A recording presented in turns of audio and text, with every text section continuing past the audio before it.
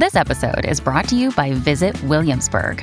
In Williamsburg, Virginia, there's never too much of a good thing. Whether you're a foodie, a golfer, a history buff, a shopaholic, an outdoor enthusiast, or a thrill seeker, you'll find what you came for here and more. So ask yourself, what is it you want? Discover Williamsburg and plan your trip at visitwilliamsburg.com. Another day is here, and you're ready for it. What to wear? Check. Breakfast, lunch, and dinner? Check. Planning for what's next and how to save for it? That's where Bank of America can help. For your financial to-dos, Bank of America has experts ready to help get you closer to your goals. Get started at one of our local financial centers or 24/7 in our mobile banking app. Find a location near you at bankofamerica.com/talktous. What would you like the power to do? Mobile banking requires downloading the app and is only available for select devices. Message and data rates may apply. Bank of America N.A., member FDIC.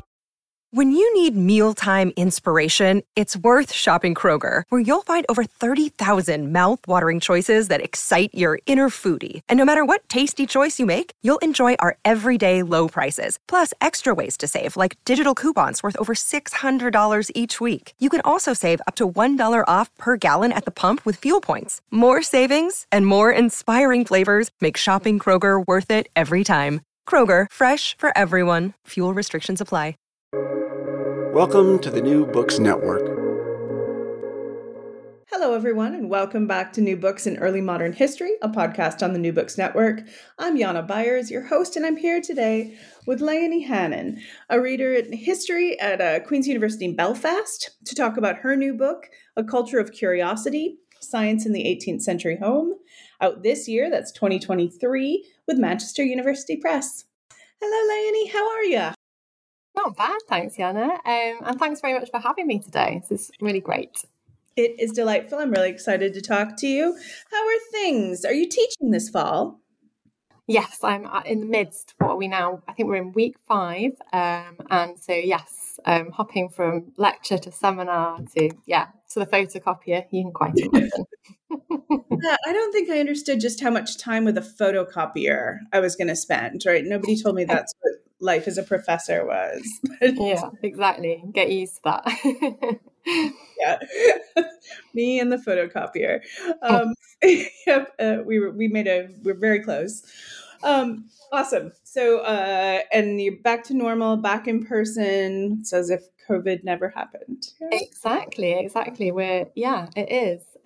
Although I think our students, I have first years now, and I guess they had a good portion of their school years really disrupted. So kind of interesting seeing that through the system as well. Yeah.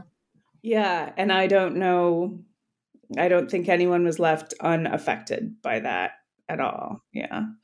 All right. So let's get to the book. Okay. So your first book, Women of Letters, Gender, Writing, and the Life of the Mind in Early Modern England, also with Manchester, right, 2016, plumbs women's letters for intellectual exchange. And I think I can see a pretty clear progression of how you went from this to a Culture of Curiosity, but I'd love you to comment on that for us. How did you come to write this book? Well, I guess, I've got a long-term kind of fascination with the early modern home, and, it's really, the home for all of us, right, is a formative space. It provides material, emotional, social sustenance. And it's also a place that can be dismissed as kind of unexciting, kind of commonplace.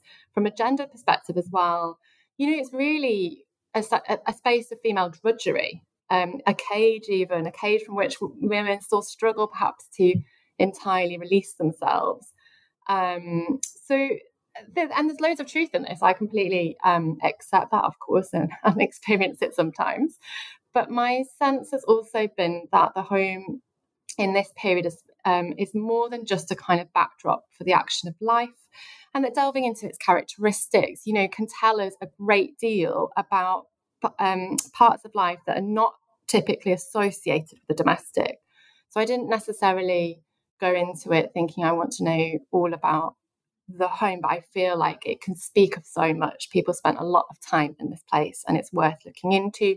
And some of the dismissing of the home is in itself a kind of dismissing of a female space potentially.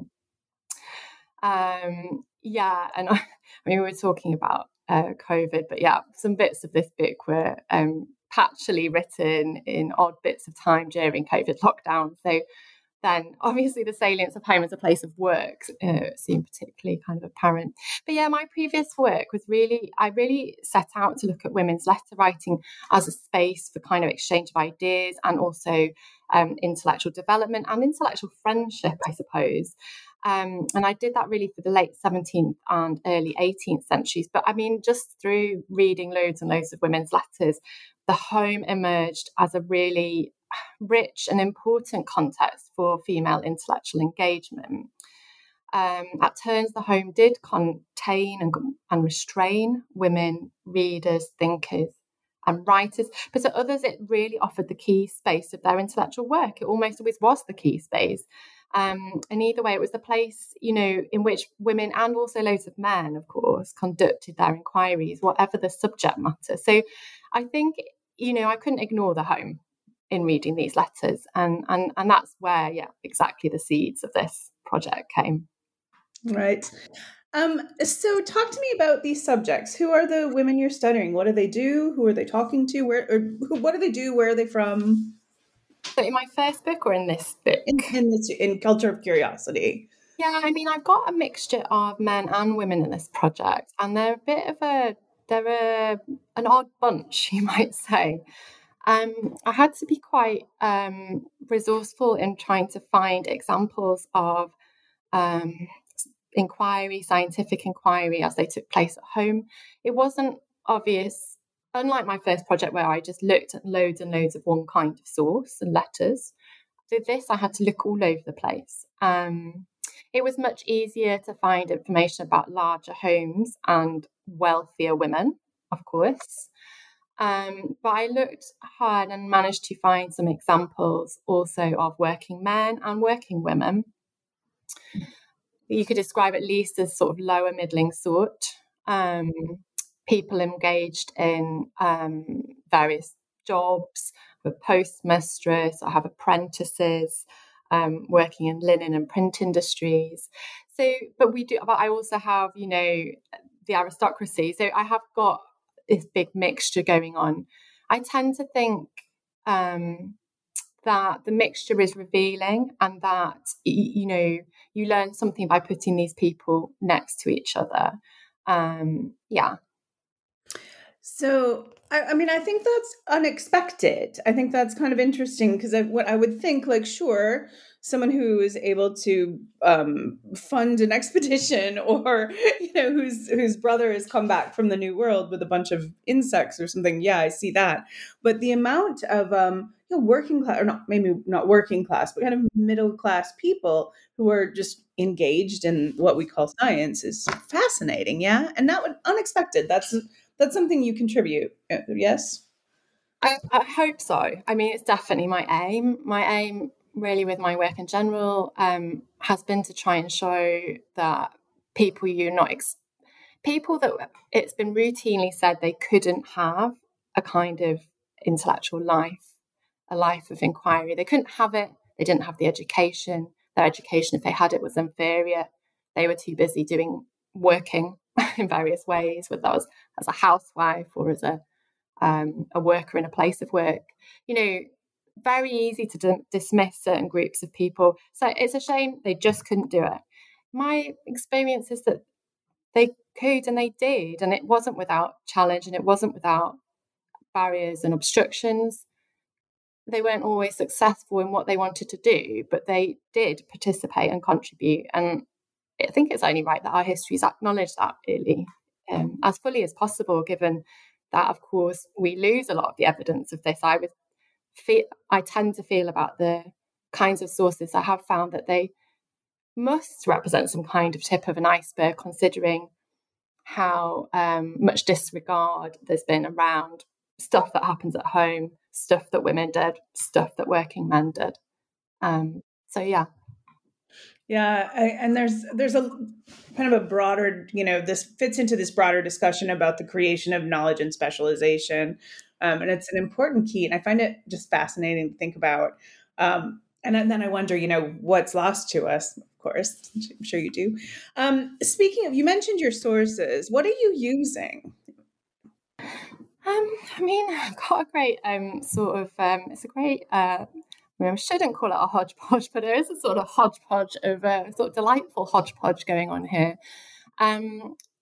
Where I have found letters and diaries, I've used those. Obviously, you get a level of qualitative detail and a level of reflection that is harder to attain in other sources. But I've had to also look at a lot of kind of documentation relating to the household, things you find in household papers and archives. So account books, recipe books, household inventories, and that kind of thing, household plans and so on. So it is a sort of mixture, and I move between those during the different chapters. So it's organised, relatively thematically. There are case studies of people where I have more material on them and what they were doing and what they thought about it.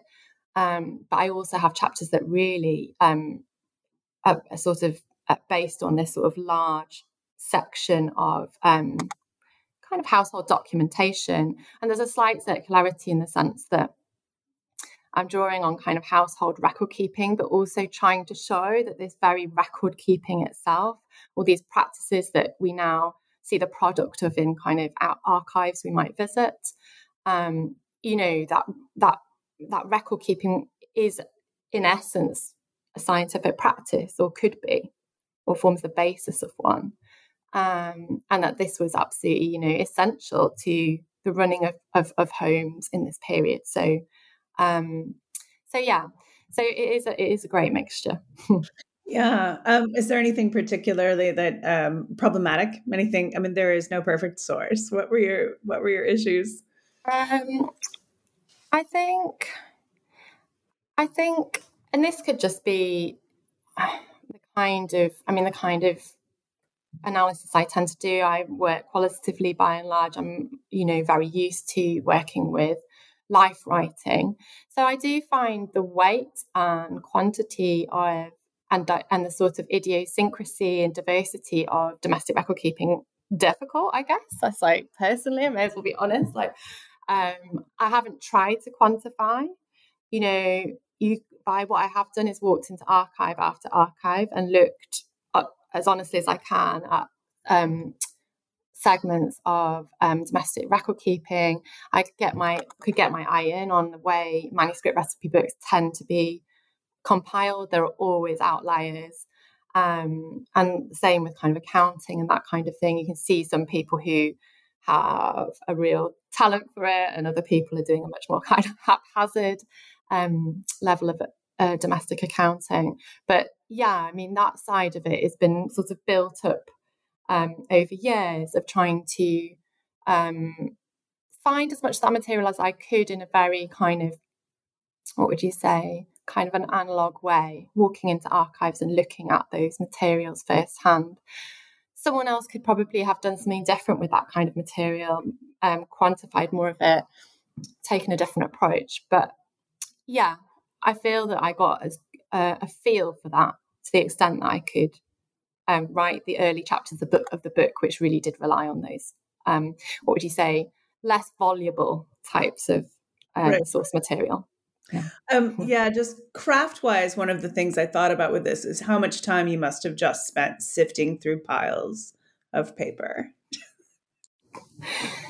For better or worse, and I'll see what happens now. I mean, during the process of researching, writing this book, I became a parent, so my life looks quite different from how it did in the beginning of this, when I was beginning to think about this. I mean, I've always been quite keen on, sitting in archives, looking at the paper.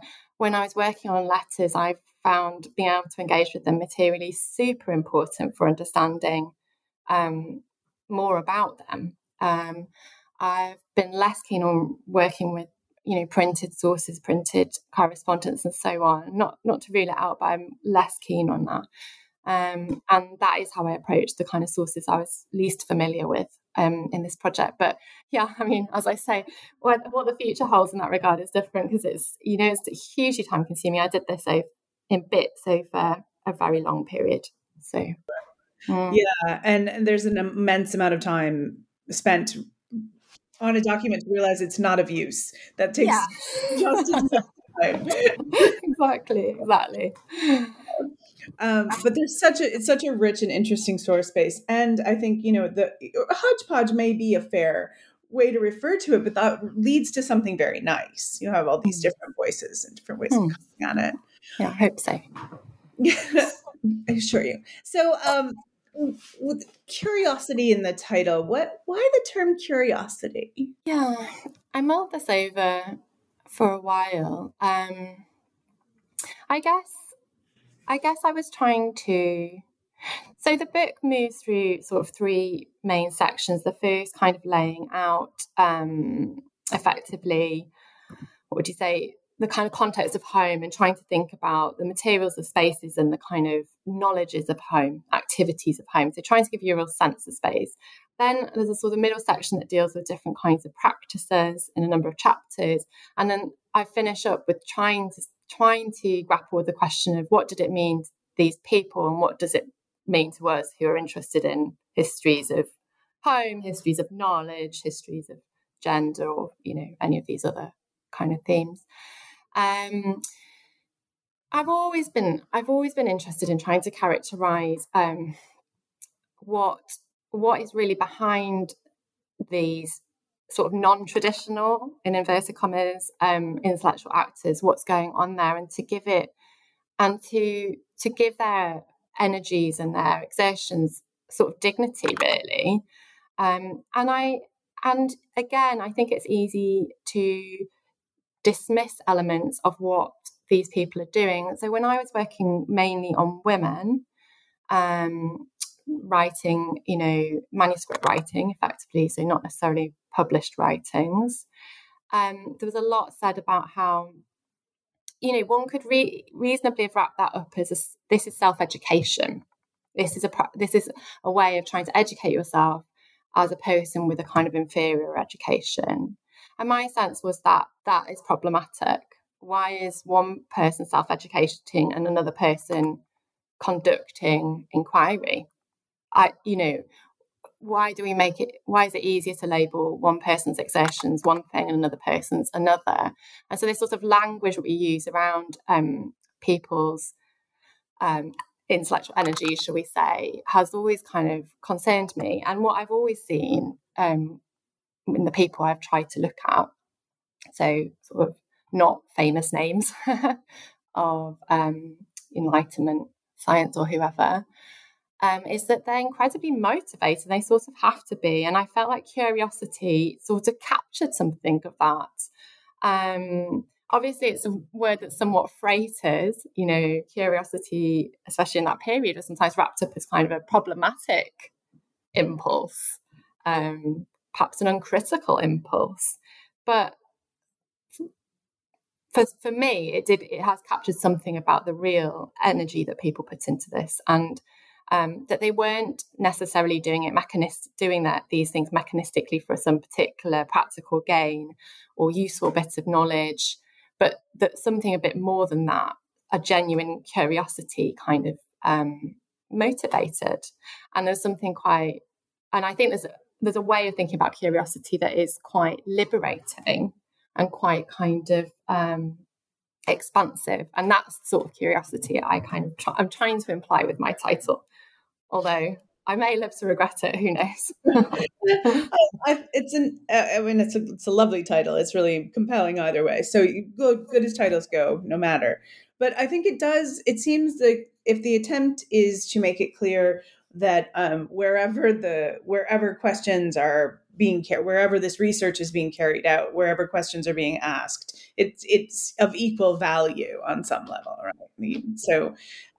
But if you're trying to break down kind of the walls between science and knowledge that important people have, and then, science and knowledge that everyone can have, I think that's successful, or maybe not quite everyone, but Yeah. I mean, and then what does that do for kind of what we count as science? Like, what does scientific inquiry look like? Well, this is the tricky one, isn't it? And I'm often asked, well, is this really science? And again, just going back to what you were saying there, and what I think I'm trying to say in general with most of my work is I'm trying to refuse some of the terminology that we commonly apply to construct exclusive categories that have some people on the inside and some people on the outside, and trying to muddy the waters a bit, I hope productively. So I tend not to look at the science. I mean, I come myself from a kind of social and cultural history kind of background. I'm not a historian of science, not really even a historian of knowledge in training, at least. I've ventured into this realm, but I don't tend to try and measure the products of any of these activities, like what results from it and whether I find it kind of compelling science or not. I just look at activity and engagement, participation, contribution, that kind of thing, work. And I've tried to sort of refuse categories I think will exclude people that I'm interested in including. And I hope this process of trying to expand the population of inquirers, if we could say, in the 18th century is helpful in seeing more connections between science and other parts of life, which has certainly been a real priority of many historians of science for several decades now, at least, and also for encountering different kinds of scientists, ones who are not kind of fellows of various important societies, or leisured white men, or people on various voyages and expeditions in this period that we know an awful lot about. So I guess some of this process is a kind of refusal of those tighter categorizations of science that we might that we see lots of people strain against, but also that seem to reoccur quite typically in scholarship. Yeah, I wonder how much of that is just kind of reflecting back our modern obsession with tidy boxes and accreditation and what have you. And as scholars, like, we need to divide stuff up, right? Otherwise it's really overwhelming.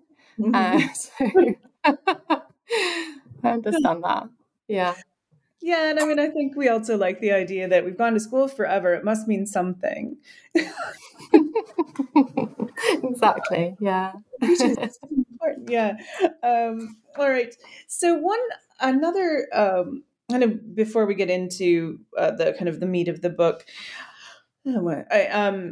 so you've got these people who are doing kind of, like, we can call them experiments or collecting or doing their research at home, this inquiry at home, but then they're talking to each other as well. You have these networks of exchange.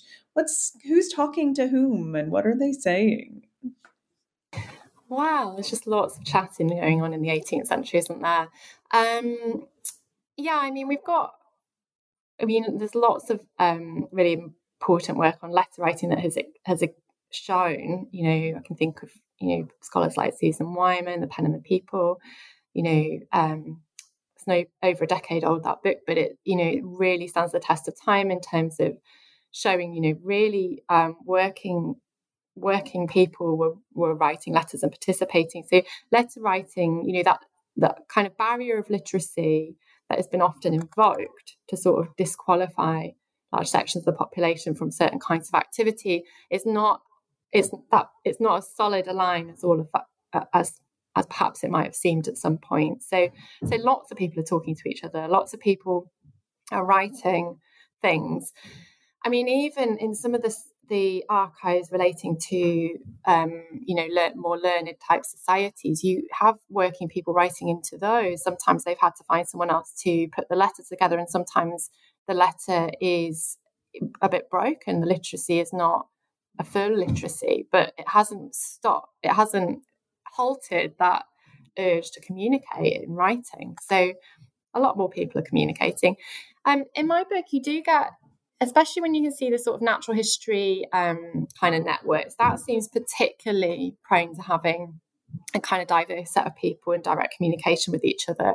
You have got, people from very, very humble backgrounds, writing to members of the aristocracy, and you've got everyone in between.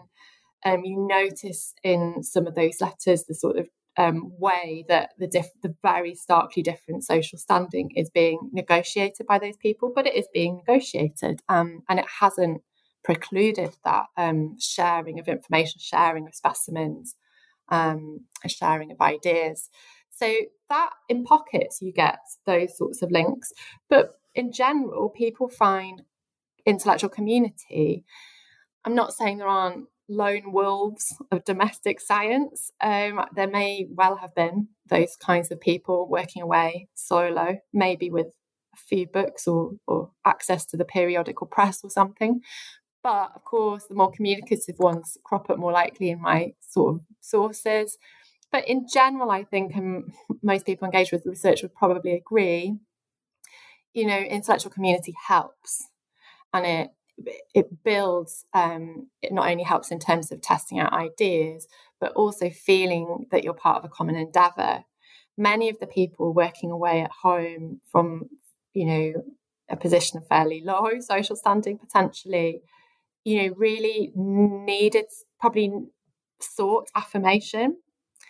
Some of them sought it direct from societies and the kind of elite men who ran those societies. They asked for that affirmation, they asked for recognition directly.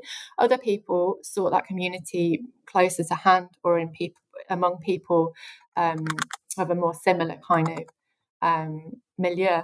So there's lots of evidence of that. So I think, also people communicate in a sense through the periodical press. I mean, people write in, there are letters written in. Obviously, sometimes editors wrote those letters themselves and constructed more of a sense of a kind of community. But there was definite exchange and, those kinds of regular publications certainly did create for exchange with between people who knew each other and people who didn't know each other.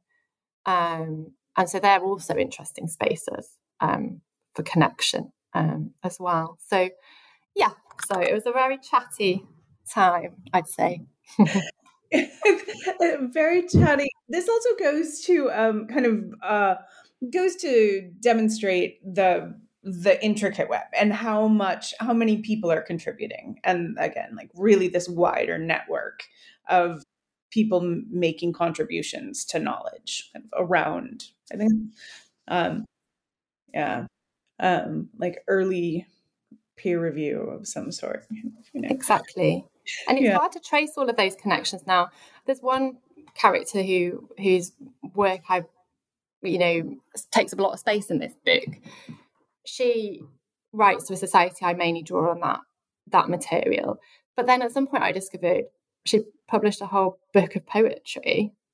And then I just thought, whenever you see, these little entries in periodicals about certain topics of scientific interest, they often just have, JB from Stockport or whatever. It's often quite anonymously written, or even a name. But I just thought, I bet she did that as well. Probably in there. AW from Gravesend. Sure, she's been contributing. She's, because that the writing and the verve of it, shows this urge to reach out. Interestingly, so people are definitely operating across these different sort of spheres quite happily. Yeah, that's wonderful. And I love the idea of like, oh, I do this a little science. I also write poems. I know, amazing, and hold down a full-time job. Yeah, puts me to shame. It's astounding and impressive. So, the main kind of part 2 of this book, the central part, you go through 3 different ideas that I'd like to explore: collecting, observing, and experimenting. Kind of make up the center of the book. And I'd like to just hear about that. What do you do in collecting? Okay, so I divided these up: collecting, observing, and experimenting.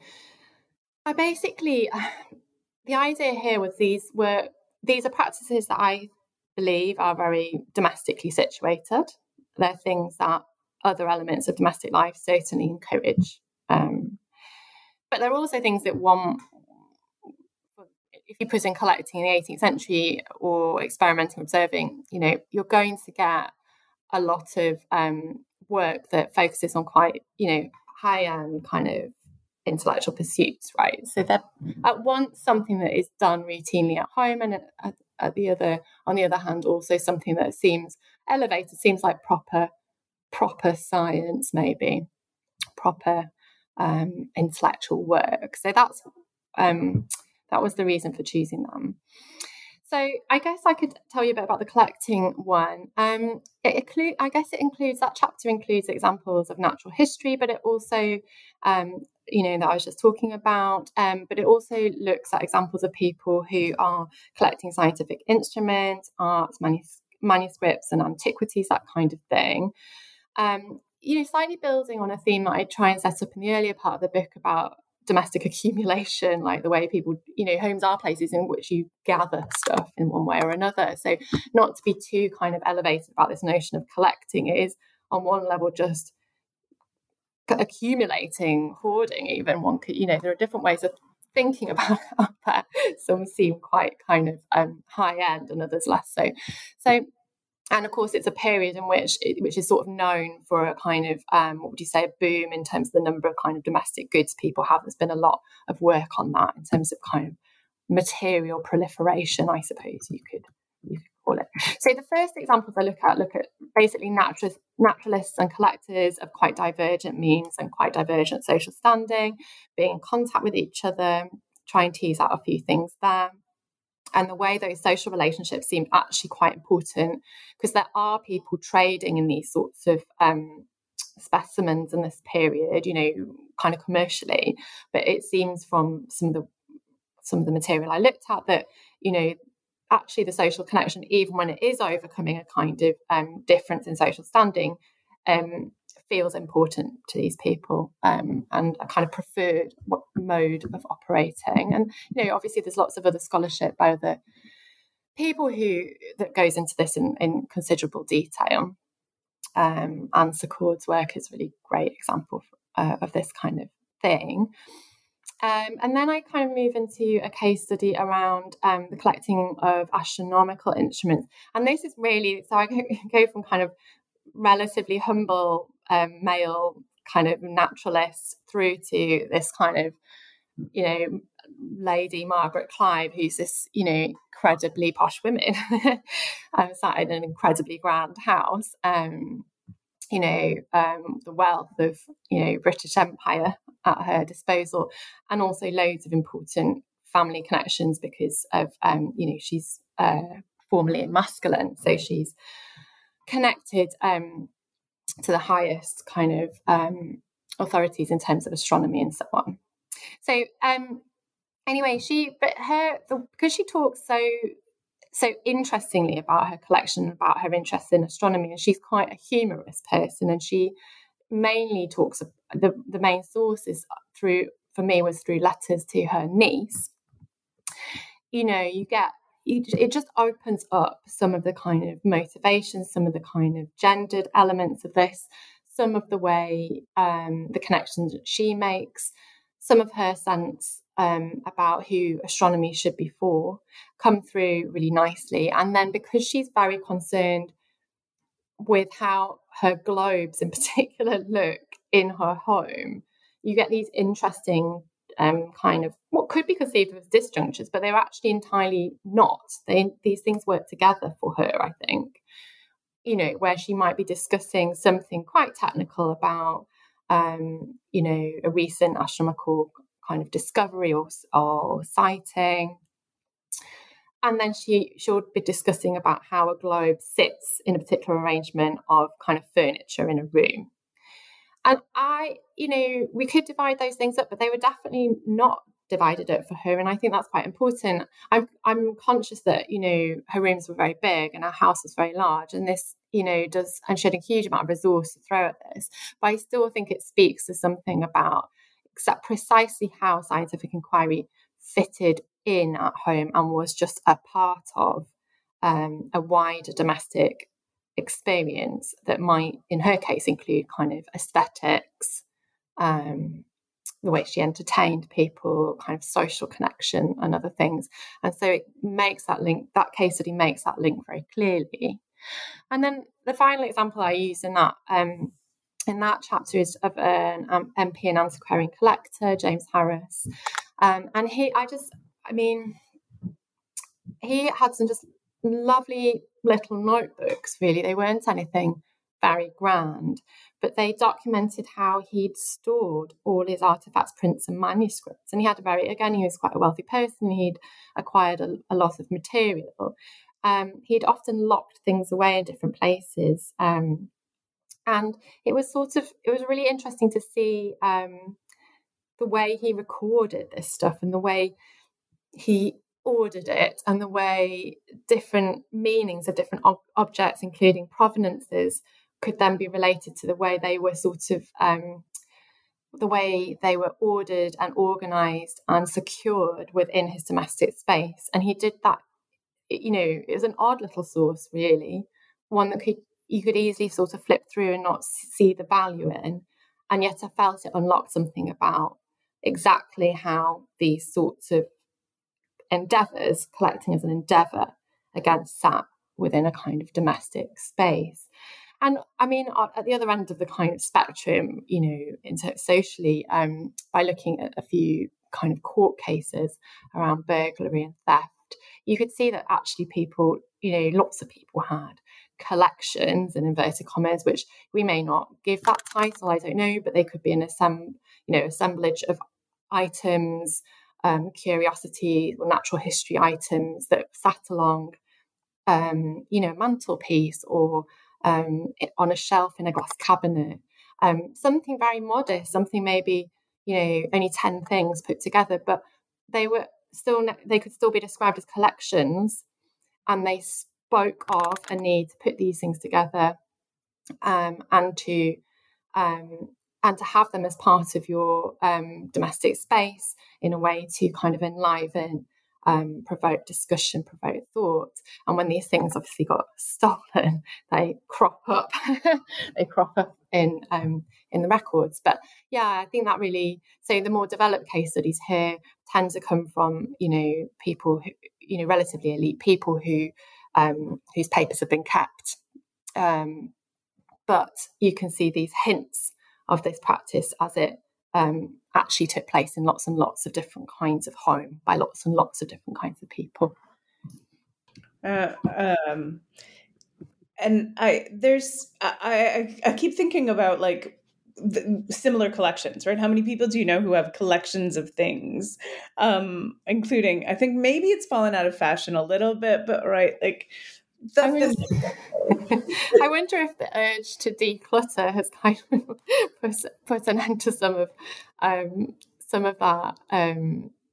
I suppose we live in a very mass kind of manufacturing era, don't we? And as such have kind of gone beyond the kind of aesthetic of a very crowded, you can imagine that late 19th century aesthetic of an incredibly busy interior. I think even though we probably all live in fairly busy interiors, there seems to be a sort of cultural urge to keep that in check, maybe, these days. Yeah, and then pathologize it as hoarding as opposed to just collecting. It's a slightly different thing. Anyway, while we're on, let's go back to astronomy and talk about astronomy within the, observation, the possibly, like the most observation based of the sciences, maybe, I don't know. Basically the chapter on observing really hinges on a kind of astronomy case study, it's been an important one, I think, in terms of the development of this book as well. So, but I suppose I wanted to look at, observation was, of course, a key scientific practice, but one that, as other scholars have shown, has been sort of overshadowed by interest in general in the history of experiment, not unacknowledged, but like somewhat overshadowed. So it's a slightly poor relation to experimentation, shall we say.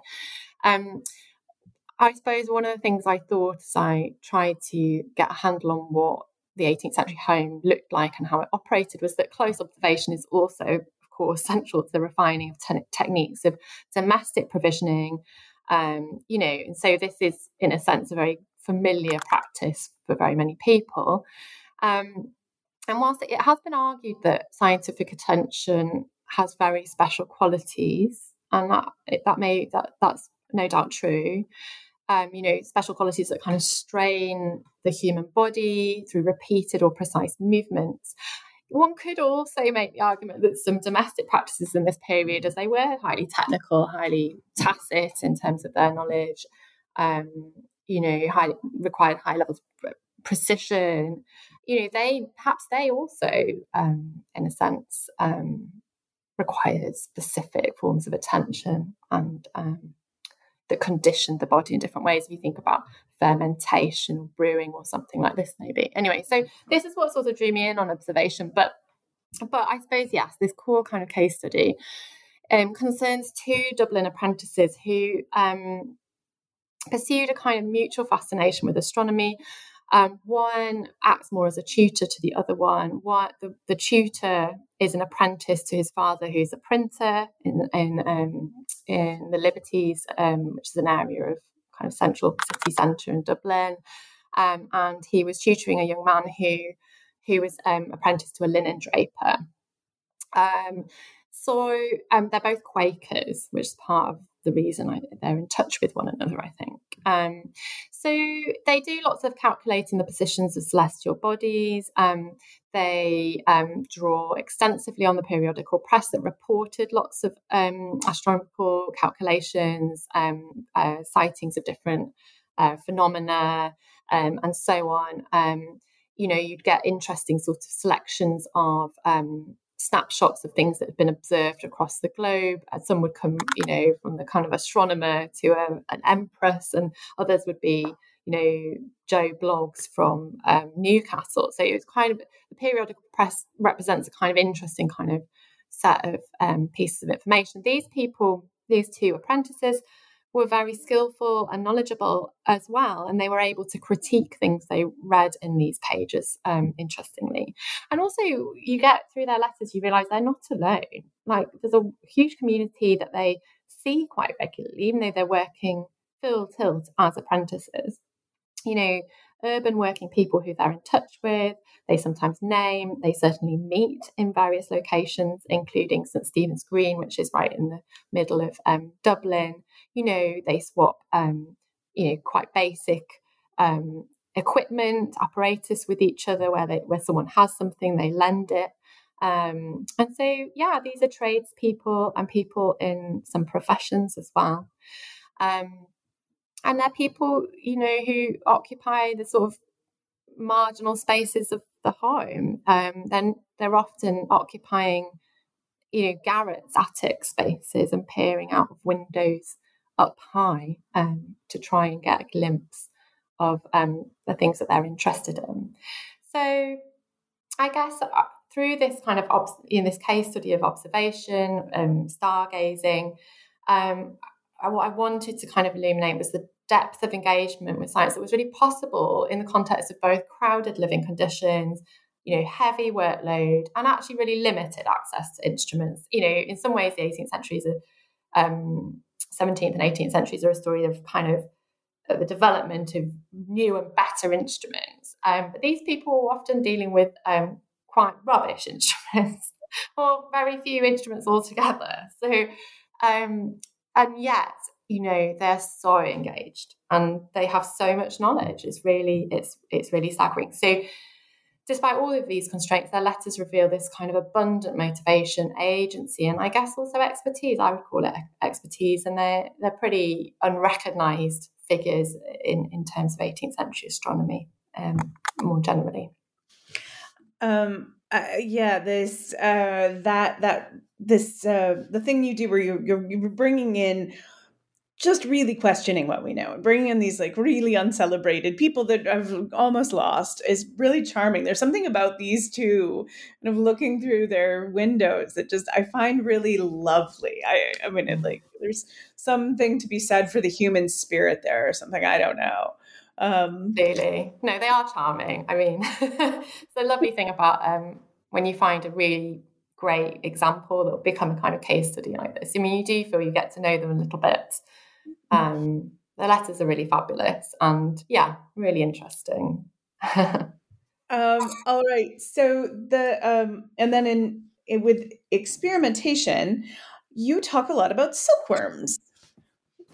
Yeah, might seem a bit of an odd turn. It does seem like it makes sense. I've read it. It makes sense.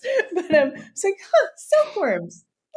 Didn't see that coming. So no. Well, this is the hodgepodge in action.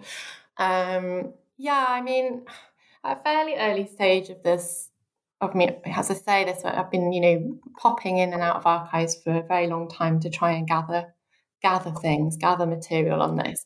At a relatively early stage, I found some of the initial material on silkworm breeding, and it gave me faith in this project, even though it feels like a slightly eccentric inclusion, perhaps. But sorry, let me try and explain a little bit why I think this is important.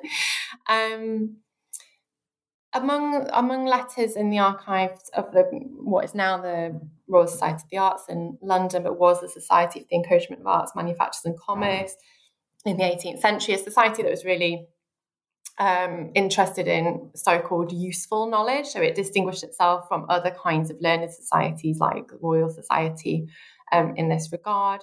There was I work a bit across British sources and Irish sources, and to a lesser extent North American ones. And there was a similar society that actually started earlier called the Dublin Society, and then later the Royal Dublin Society, so very similarly focused. But these letters in, and it's under the section of manufactures, because the whole idea of breeding silkworms is really about import substitution, the notion being that we, at this time, people across these islands, Britain Ireland, consumed a lot of silk, really blooming expensive, all of the raw materials coming from elsewhere, and perhaps wouldn't it be a good idea if we could just get it all kind of reared domestically? And bearing in mind, we did have very, areas like Spitalfields in London, or the Liberties, in fact, in Dublin, where there were many people who were very skilled silk weavers. So we had all of that going on, but we were short of this raw material, this very expensive raw material. So it's quite a lot of the society's interests revolve around import substitution. And there was a notion, because I think of some of the practices of silkworm breeding in other parts of the world, that perhaps women could kind of just do it for free at home, and it would sort of fit in domestically, and that would be obviously great. And a bit like other concerns, which were more, there's lots of different kind of segments to the RSA archives. They have a bit on colonies and trade. They touch on some of those kinds of discussions about botanical collecting in this period, and the way whether you could cultivate certain kinds of crop in different places, according to climate and so on. So there are those concerns kind of. It's not just, if you want to breed some silkworms, you've got to feed them some stuff. What do they eat? Mulberry bushes. Do we have enough of these kinds of things? Are they the right kind of mulberries, etc.? So it's an odd one, but it's thinking in a sense about manufacturing. But what you need to do to get to the manufacturing stage involves knowing an awful lot about plants and about these worms, and how to keep them alive and how to keep them active, and how to do that at home, in fact. So a central example here is a postmistress in Kent, in England, an apothecary in Pennsylvania, man, and then I've got a sort of range of other kind of working and leisured women working across Britain and Ireland, all of whom conduct their experiments from home. So it's kind of at the juncture of naturalism and commercial interest, and some of these people leaned more heavily on the kind of discourses of natural history, and other ones much more on discourses of kind of commercial interest and manufacturing. So also societies give out prizes, right, for these fishes. I don't think any of the Irish women got a prize that was worth any money, sadly. It was kept considered and rejected in one case.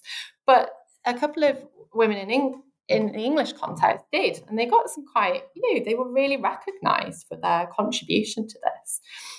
So basically offers the chapter through this silkworm breeding example offers a detailed insight into how experimental work kind of occupied domestic space.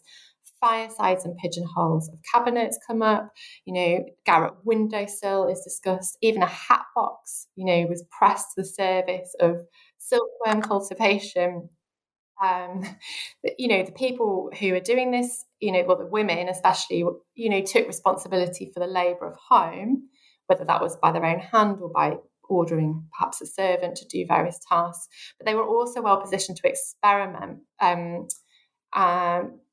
It often required sort of small bursts of time throughout the day. And this was and they managed it alongside other kinds of work in some cases. In some of the Irish examples, women were keen to bring on board apprentices, making the argument that they could, learn all about silkworm breeding, which would be very profitable ultimately, but they could also get used to doing domestic work at the same time, which would be very helpful. One woman had to move house because her house was so full of silkworms. They'd outgrown her domestic space, in fact. So basically it's an interesting example of experimentation at home. You get lots of detailed testimony about what is being observed and how they're testing out different methods of keeping these worms alive to begin with, and then spinning secondarily. And what's interesting about them is they're just really explicit about how it works at home. Whereas my experience of reading lots of letters into the Society for the Encouragement of Arts, Manufactures and Commerce is that many people, men especially, tend to obscure home as the site of what they're doing, even though it seems that the home must be where they are doing their experiments or testing out their new innovation. My sense is that if there is an alternative, sort of more professionalised space, it's mentioned because it lends a certain authority. But what you find is the context of home is often obscured. And I think that's deliberate. And so the two key silkworm women working in an English context just tell you a lot about how it fits into their home environment. And possibly it was because it was a venture that was kind of understood to be a cottage industry. Maybe they felt that was legitimate. Either way, they explain it in a way that is actually quite hard to root out of other testimonies about domestic experimentation. So they chose themselves as a key example for this book. It works really well. This is where I could kind of see it all coming together. These women like checking on their silkworms and writing it down and letting everyone else know how it was going. But really, I got this image of domestic industry and experimentation. That's great.